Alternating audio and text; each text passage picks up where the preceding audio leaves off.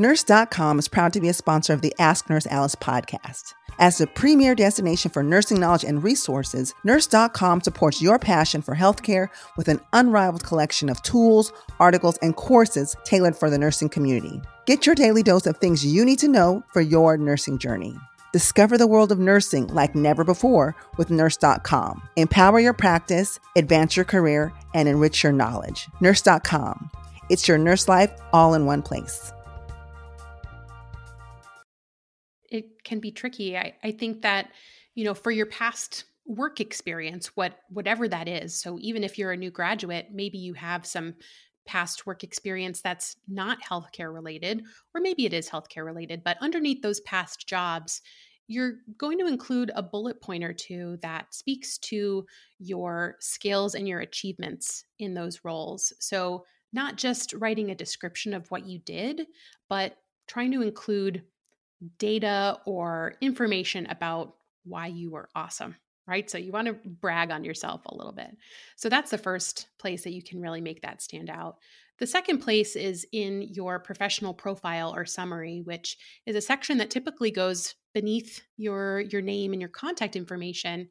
And it might be a paragraph, it might be 4 bullet points, but what that is going to be is a summary of your best achievements, your best attributes, and your vision for what you're going to bring to the role.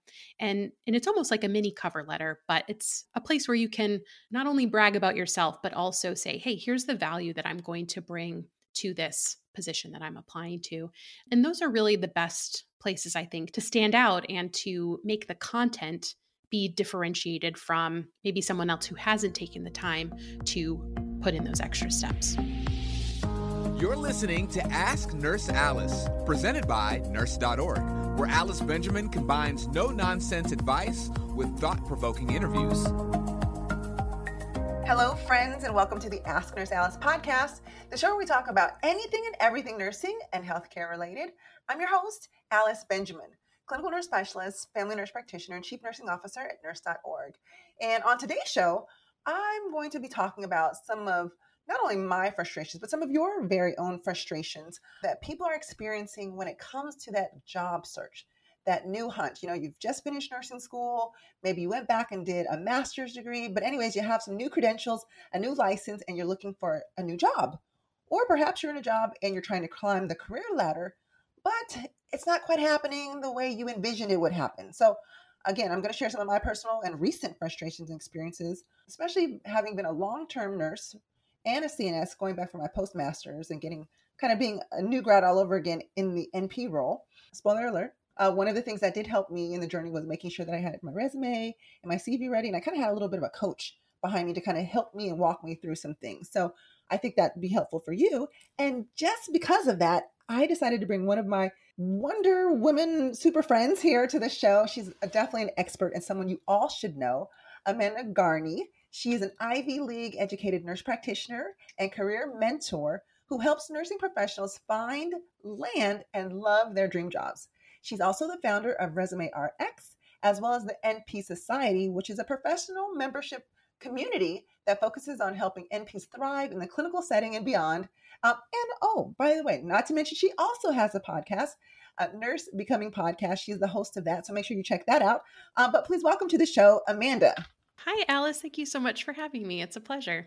Thanks for being here, Amanda. Now, Amanda and I have chatted before, guys, but if you haven't already, lean in, get notepad and take some notes because she's going to drop some gems. But I know and love her already. So Amanda, for those who may be new to you, can you tell us a little bit more about yourself, your nursing journey, and then how you came to develop Resume RX? Sure. So I've been an NP since 2011.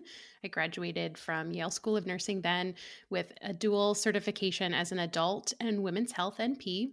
And after that, I had a pretty ordinary path. I worked primarily in emergency medicine after trying on a few jobs for size before finding my sweet spot. And then in 2018, I decided to start a side business. And really the catalyst for that was I had recently given birth to twins and cut my hours back at work and had a little bit extra free time on my hands and wanted to explore other ways that I could give back to our profession. So that's when I started the Resume RX. And I started off really helping nurses and NPs one-on-one with their resumes. And it evolved into a platform where I create content to help you with all sorts of professional challenges. And so I have free content on my podcast and social media and website.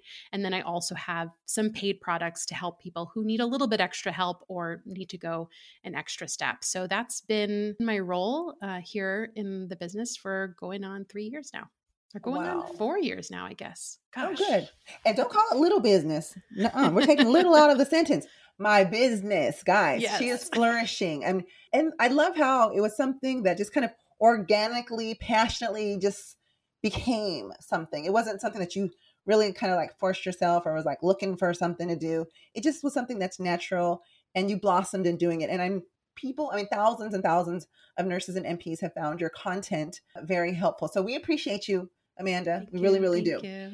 Now, and I'll say this. Now, some of our listeners are, they're in nursing school, getting ready to graduate, or maybe they just recently graduated. And some are just in their role, but they're looking for a change. Whatever the case may be, many of us are sometimes always, kind of, even though we have a job, maybe looking for a job, or we're just looking for that dream job. So I know one of the things that you help people do is, you help prepare them with maybe applying for that job, tools and tips to be more successful at positioning themselves to get a job. Those are the things and the advice that, many of us need because we get really frustrated. I know I've been super frustrated. And guys, I'm just going to share my story. Yes, I said this earlier, but I've been a nurse for 23 years, clinical nurse specialist for 14 or 15 of those. And then I went back and got my postmaster's. Now you would think, oh, Alice has tons of experience. It's not going to be a problem for her to get a job. It's going to be super easy. I mean, you know how hard it was to find that first NP job out of school? Mm-hmm. Why? Like, I don't understand. So, well, no, you help us understand. Why is it so hard to land that first job out of, what we know is like an accredited school training? You've passed, you got your certifications, you got your license. Why is it so hard? So I think it's a couple of different things. The first thing that I think is really most impactful is the fact that it is really hard to stand out on paper from someone else who has the same letters after your name, right? Like at the end of the day, everyone applying for an RN position has RN after their name. Everyone applying for NP position has NP after their name. So the question is, how do we set ourselves apart on paper? Because oftentimes applying with a resume or applying online is really that first step in the process. So if you kind of recognize that that's a challenge, I think you have two different options and you can do one or both. The first being make sure you're spending some time really refining your documents, so your resume, your CV, and doing whatever you can to make sure that those are the best reflection of you as a star candidate, right? So that's the first option. And then the second option is making sure that you're working those back channels that you can show someone in person how awesome you are so that you don't have to rely on just what you look like on paper. So that's networking and kind of leveraging the connections and the relationships you already have to try to get a foot in the door with a job that maybe isn't posted online, or at least a way to stand out so that you are recognizable when your resume comes across that hiring manager's desk. Thank you for mentioning that, because I'll be honest, when I submit through Indeed or maybe through a hospital's website, it's like, I feel like my application goes into like this black hole. Like I'm just praying, fingers crossed, that gets looked at. So that's right. You got to find a way to make your application, your CV or resume stand out. Now, for those who may be listening, Amanda, if you could just clarify, we use resume and CV interchangeably many times. Is there really a difference between the two?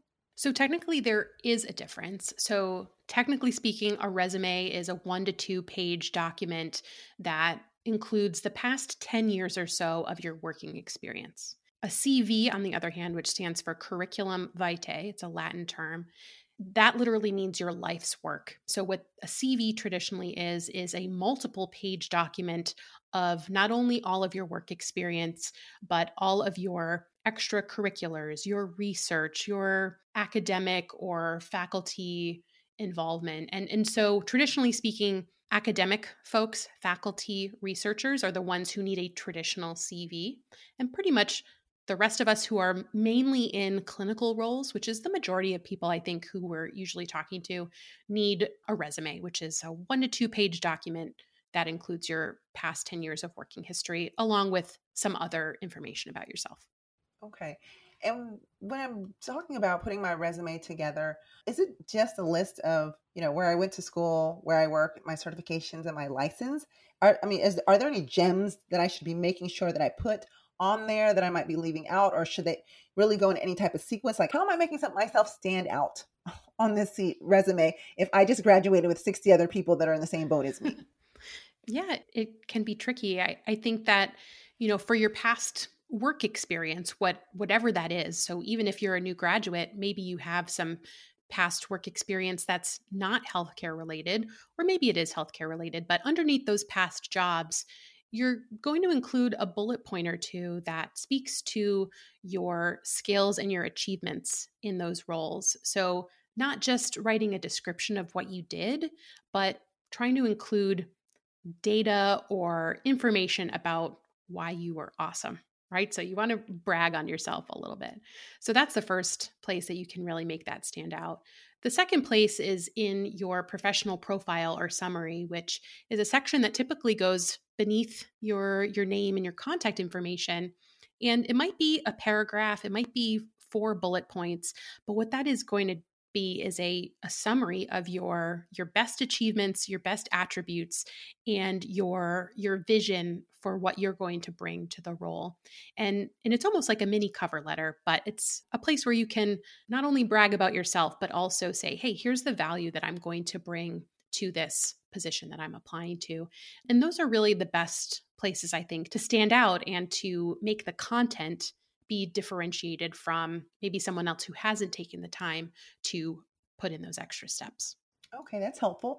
And let me ask this because you mentioned it, cover letter. Is it necessary? Is it not necessary? I think most people that I know, they just submit their resume. They don't even bother with a cover letter. Is that like a missed opportunity if you don't include one of those? Yeah, it's definitely a missed opportunity. And I have to chuckle because I get asked this question a lot. Is a cover letter really necessary? And, a lot of job applications and things, maybe they'll say cover letter is optional. And if something is optional and you're applying for a job that you really think that you're a great fit for, wouldn't you want to take every opportunity you could to explain why you're the best fit, right? And the cover letter, aside from the summary section, is really the only opportunity, at least in an online application setting, that we have to craft a narrative and tell a story about ourselves and remind whoever's on the receiving end that we are a real person on the other end of this application. And I think that it's those types of connection points and moments that can really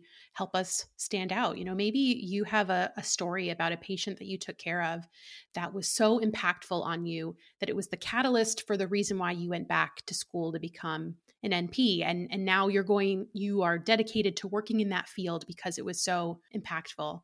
That's a little story that you can tell in your cover letter that when someone reads it, they're going to remember that and they're going to associate that with you, and it will form their opinion of you as a candidate. So I think any opportunity to take advantage of those touch points, I would take advantage of them for sure.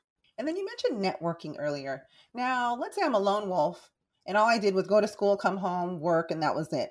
Like I didn't really network or go, especially in the pandemic, it was harder to network because we weren't having, live events where you can go out and mingle and conferences where everything was virtual. So I really didn't get to be in the room with people. Suggestions for how to network in this era of, we're still COVID pandemic thing going on, but things are getting better, yes, but we're still not fully there yet. Suggestions on how I can network in today's climate.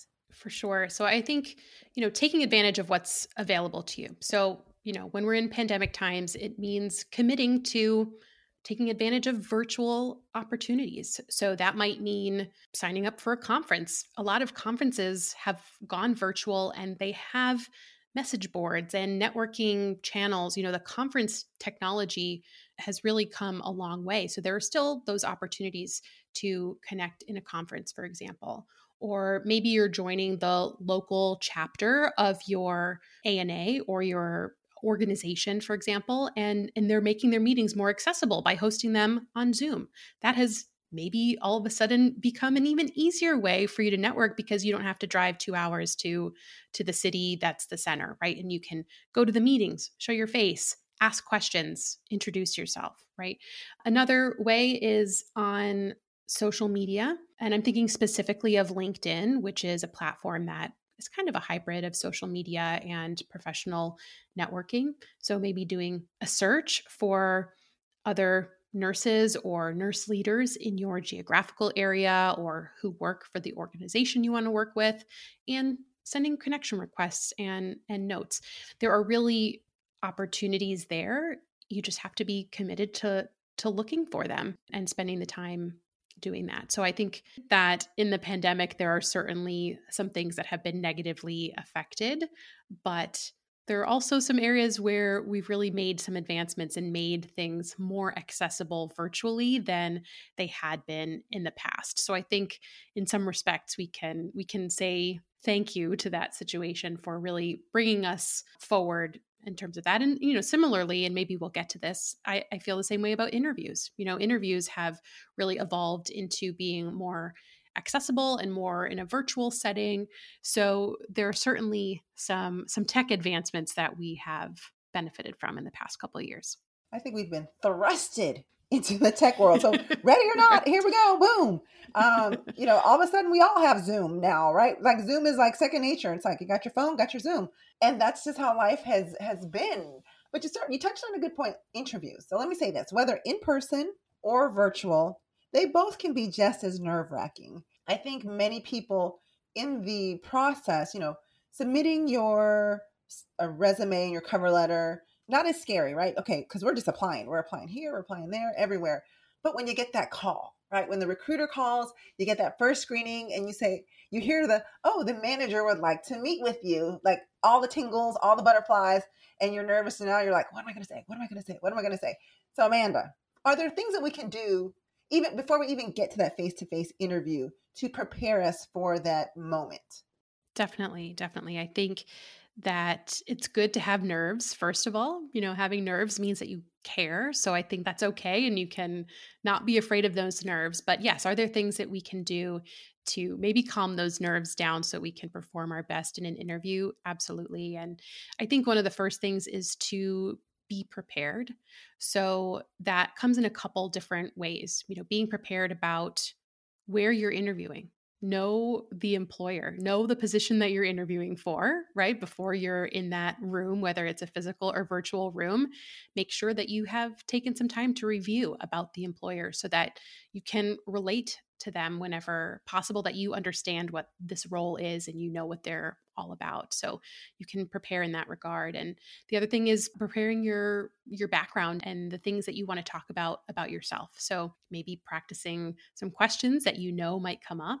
Like, for example, tell me about yourself. I think that's probably the top question asked in interviews, and just practicing in the mirror or with a friend, or making it so that this isn't the first time that you're thinking about this or trying to articulate the words. And then preparing your physical self and your body the day before or the hours before, getting a good night's sleep, making sure that you're not eating right before or drinking a carbonated beverage right before, things like that to make sure that you're comfortable and you're feeling your best physically as you go into that interview. Yes, I think all those things are important. Being on time, guys. If it Mhm. is in person, plan for parking, plan for getting lost a little bit once you're on campus. And I always say to be early is to be on time. To be on time is to be late. Because I believe that can be a reflection of, will you show up to work on time? So let that first impression really stick that, they don't want to think, oh yeah, that's the candidate was 20, 30 minutes behind and set everyone back. So don't be that person. But you raised a lot of good points there. And I'll say this, I think outside of tell me about yourself, I think the question that I've heard almost in every interview is, why such and such hospital? What interests you about working here? And so this is where if you've done your homework, you should be able to answer these questions, right? Oh, it's a magnet facility. It's a level 2 trauma. I have this, like, you should be able to know those things. Now, Amanda, let's be quite honest. Sometimes when we're looking for a job, we're just looking for a job. Whoever will take me. But obviously you don't want to convey that in your interview. Your suggestion would be to know something about the hospital, whether it has a certain accreditation or surfaces a certain population that you're interested, or it's aspiring to do so. Or maybe it's done some community work in your neighborhood, or you've seen some of its global efforts. Know something about the facility and also the specialty. Yeah. You're right about that. Definitely. I think you want to give them a little bit of a compliment, right? They want to know that you've thought about this in advance. And maybe it's something as simple as they're well respected in your community, or they have good reviews on the internet, or something that you think makes them a good place to work. And, another question that is really asking this question but can look a little different is, why are you the best candidate for the role? And that's a common question where, yes, you're going to talk a little bit about yourself, but you also want to talk about how you will contribute to their organization. So kind of having that lens and remembering that when you're being interviewed, they ultimately, yes, they want to know about you, but they want to know what you're going to do and bring to their organization. So if you can remember that lens as you're talking, and always try to round things out and kind of flip the conversation back onto their organization, I think that will really help you stand out. Yes. And Amanda, help me navigate through this question, because I think this question comes up a lot, and it's a question that can get you in hot water if you don't prepare for this. Tell me about a time when you've worked with a very challenging coworker or a patient. What happened and how did you handle that? Or something to the effect of, tell me about a time where you've made a mistake or you've observed a mistake. What happened and how did you handle that? And I think those are good questions, but sometimes it's like you could tell on yourself, like, oh, I didn't really mean to say that. I just meant, And so have people asked you about how to answer that? Obviously, we want to answer the question in a way that demonstrates that we know how to conduct ourselves when the stakes are high or there's a tough situation. But how do you kind of answer that without really throwing yourself under the bus? Totally. So I think the first step is to anticipate that you're going to be asked those questions, right? The behavioral or tell me about yourself or tell me about a time when questions are incredibly common. So I usually recommend thinking about this in advance and thinking up 3 to 5 scenarios that you know very well, that you can recount, you could tell the story of, that could fit multiple of those questions. Because usually you can remember a time that maybe there was medically complicated patient, and maybe there was also an ethical dilemma, and you also had a conflict with a colleague about the care. You can kind of adapt a situation to multiple questions. So if you know a few scenarios like the back of your hand, then you won't be put on the spot trying to, flip through the files in your brain to come up with an example. So that's really the first step for these questions. The second step is there's actually a framework that you can use to answer the questions that will keep your thoughts organized. And it's called the STAR method, STAR, and it's actually very similar to SBAR, which many of us know and love, right? So the S stands for situation. So you want to briefly set the stage for the situation. The T stands for task. So you want to say what your role was in the situation. The A stands for action. So that's what action did you take as a result of the situation. And the R is result. So you give a summary of the outcome of the situation. And I think knowing that framework can be really helpful, especially if you're the type of person who tends to kind of go on, or you're worried about babbling, or you're not sure how to actually articulate the answer, which I think many of us can raise our hand. Yes. I get nervous and I babble. And then I'm like, I hope I answered your question. Did I answer your question? Like, don't be that person, because I've done that. I've got lost in my thoughts. So this is why this is so good. And this is why you need to follow Amanda on social and, visit her website and get her tips and tools and all of those things, because these are the things that you want so you can stick that interview. Now, what about the questions you shouldn't be asking? Like, because there's always the opportunity. So, do you have any questions for us? That last question of the interview. And so many people are saying, no questions at this time. But I think there is an opportunity to show that you're really engaged in this interview process and you want to know more about your future potential employer. There's just some things you should not be asking in that first interview. Just don't do it. But Amanda's gonna tell us how to not walk in that booby trap. Yes.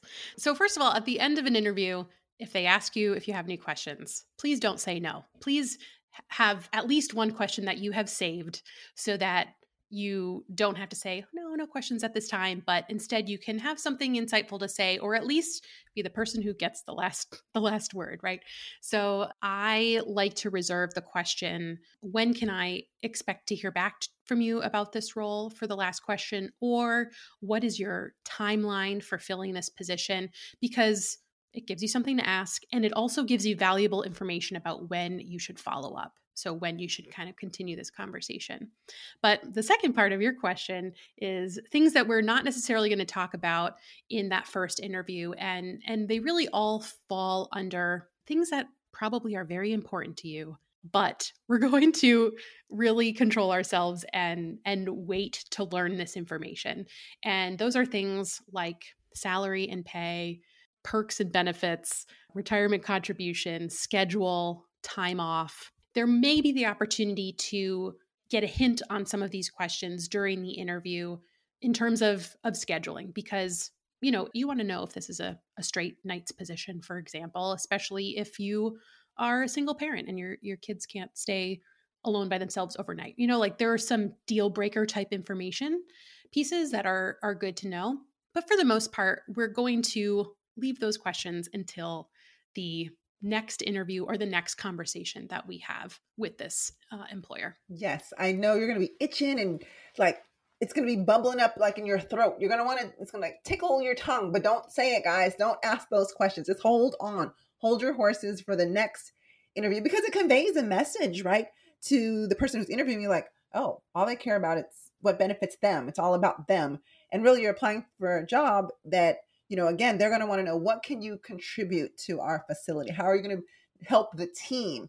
And there's no I in team, so we can't ask those I questions right then and there. Now, Amanda, what do you think about this question? So can you tell me what the turnover rate is on your unit? I've heard some people ask that question, and although I think it's an important question to know, I'm not sure how helpful that is in your interview trying to get the job. What do you say to that? So I think that in some respects, it can all come down to how you ask that question. So I think if you were to say, what's your turnover rate? It's bringing up a negative, right? It's asking them to tell you about something that may not be positive, or you might be anticipating, like it's implying that you're trying to find some bad news that would have you exclude them as a potential employer, right? On the flip side, you could instead ask questions about longevity and seniority. You could ask, how long do nurses usually work on your unit before moving on to other opportunities, or before being promoted? Or you could ask it in a more positive way that will seem, I don't want to say confrontational, because I don't think that the first way to ask it is confrontational, but it just is opening up different types of talking points as opposed to asking like a blank, what's your turnover rate question, because they may not even know, right? They may not want to tell you. Right, right, exactly. But I do think, to the point of this question, it is good and a great idea to tune into some workplace culture things as part of the process, right? You want to be interviewing this employer as much as they're interviewing you, to make sure that it's a good fit for you. And these are good conversations to have throughout the process. I would just be delicate with how you use your language to get that information so that you can make the best decision for you. I like that, because words matter. So guys, don't ask anything that's going to put them in a position where they feel like they have to air their dirty laundry, because then that's going to put them on the defensive and not be perhaps as welcoming to you. Because I hate that I say this, but it could give the impression that maybe you're someone who's pessimistic, or is going to be that bad seed that's going to be looking for the faults in everything that's, the new project, the new policy that rolls out. That's going to be the person who's going to look for the one fault in the project. So framing your words in a positive, constructive way. I like that. I really, really like that. Okay, so we asked some great questions. We got through the interview. Now I've gone home. I'm waiting for that phone call, and then it comes. But Amanda, what do I do if I get that phone call or that email? Oh, I don't like the email. Because I've gotten this email, guys. Okay, don't think I have not gotten it. I've gotten this email before. Thank you so much for your interest in your application. We've had an overwhelming response of such qualified candidates. It was such a difficult decision to make. However, we've decided to go with someone with more experience. Thank you, and we hope that you will reconsider us in the future. They spin it positively, but end of the day, boom, boo, you didn't get the job. Oh, my bad. That stings. What do I do? I know. Listen, the reality is very few, if any of us, will ever get every single job we apply for or interview, right? I think that we all know that in our conscious brains, right? But we hate rejection. It is built into our human nature that the majority of us are really uncomfortable with rejection, and we make it mean other things than what it actually is. Okay.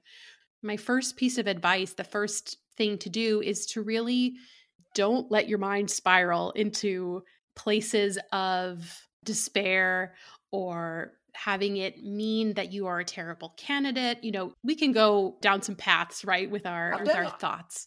So recognizing when that's happening and talking some sense into yourself and saying, nope, I'm not going to let this affect me, and reframing what a rejection means, right? Maybe a rejection is something that takes you closer to the right job for you, right? Maybe we can say thank you to rejections and we can give gratitude to them for passing on us so that we can get closer to the right position for us. Can we do that? Can we have a mindset shift about this, right? And not take it personally. The other opportunity we have potentially, if this is something that we've interviewed for, is asking for feedback. Maybe you're probably not going to get it if it's a rejection after just an application, but if you've gone through an interview or two or more with a facility and they've rejected you or they've passed on you or gone with someone else, are you comfortable with replying to that email or asking on the phone, thanking them for the opportunity, and do they have any feedback how you can improve your candidacy for a future role? So try to get something constructive so that you can do something about it moving forward. And the third piece of advice, like the most important part, is to keep going, is to not let the rejection keep you from taking action, right? To some extent, this is a numbers game. You have to send out enough applications. You have to go on enough interviews to increase your chances of getting offered the right position. And if you allow rejection to stop you from taking that action forward, then it potentially could delay your job search, because if you're not actively applying and actively interviewing, then you're not doing anything, right? So that's something that I just caution people about, is allowing any of this to keep you from taking action forward. So whatever it takes, keep going forward, keep applying, keep interviewing, because we're just getting closer and closer to the right thing for you. Absolutely. What's for you is for you. So that rejection was your protection to get you closer to where you need to be. I can agree with that. Now, let's have honest. It may not feel good in that moment, but take a deep breath, receive the information. And I like what you said, Amanda, especially if you've been through the interview process, asking in a polite way. Now, don't get aggressive. Don't get mad. When you make that phone call, say thank you. Thank you so much for the opportunity. It's been my pleasure. I'm really interested. I'm still, very interested in one day working at your facility and would love to have some feedback so that I may one day be able to circle back and work here. And you never know, that phone call might just be enough to be like, you know what? I think we have one more space in this new grad program. Don't underestimate that, guys. And I think in our minds, maybe we're just like, oh, nothing's going to help. It's not going to matter. I think it does. Even if it's your chances of 1% more of getting that position, don't underestimate yourself, because I don't think enough people do these things. So that's going to make you stand out. And who knows, they might give you a list of A, B, and C. Oh, we're looking for someone with at least 6 months experience and with their CCRN, this, and that. Hey, if you really want to work there, you circle back in 6 months with some type of experience and a CCRN certification. And maybe, and they'll remember you. They'll like, you know what, Alice, I remember that interview. She asked for feedback and she did what she said to get to the job. I want someone like her. That shows dedication, that shows commitment, and that's the type of team member we want to work here at our facility. So guys, these are some great, great tips. Oh my gosh, Amanda, I could pick your brain forever, but I know we can't. But I definitely want those who are listening, you guys, you have to share this podcast, because believe me, this is something that everyone wants to know. Sharing is caring. So let's share these with our friends, our colleagues, our classmates, because we can all benefit from this. But Amanda, outside of the wonderful information you shared here on the podcast with us, where can people follow you? Like, give us your website, drop your handle, all of those things, so we can follow you and continue to get great and wonderful information about how to land and stick and love the job. Sure. So you can follow me on Instagram. I'm at TheResumeRx, and my website is theresumerx.com. Pretty easy to remember. You'll see opportunities to get on my email list. I send at least one email every week with some sort of professional tip or takeaway or hack or something to help you along this professional journey. So I hope that you'll come along and connect with me. Yes, definitely connect with her, guys. I follow her on social. It's amazing. Tons of great information. So thank you so much. I appreciate you. Nurse.org appreciates you, and all of our listeners appreciate you, because I bet you this is going to be like the podcast. They're like, did you hear what Amanda said? Girl, did you do such and such, such and such? Yeah, you should make sure you call them. And so I know you guys are going to take all the tools and tips here and apply them and be super successful. And hey, we want to hear your success stories. So make sure to let us know here at nurse.org. You can email me at nursealice@nurse.org. Let us know what you thought about the podcast, and even better yet, rate, review, leave a comment. We want to know how this helped you, because I know, listen, you don't even have to tell me. I know it's helping tons of people. Amanda, you've helped thousands of nurses and people who haven't even finished their schooling yet. They're ready. They're ready for that application to apply for that job. And I think you can apply this to other opportunities, whether it's applying for that first job, applying internally to climb the career ladder at your facility. Hey, applying for, other opportunities. I think there were some great tips here. So guys, I'm Nurse Alice. I love talking to you guys and sharing tools and information like this. It's been my pleasure. I want to shout out to nurse.org for helping to put on the podcast. We appreciate them. Make sure to follow them on social. You can follow me on social at Ask Nurse Alice.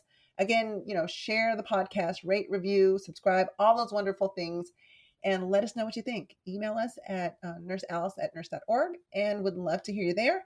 And if you have suggestions for a future show, we'd love to hear it. So until next time, please make good choices, be kind to one another, and live well, my friends. Thanks for listening to Ask Nurse Alice. Visit nurse.org for nursing career, education, and community resources.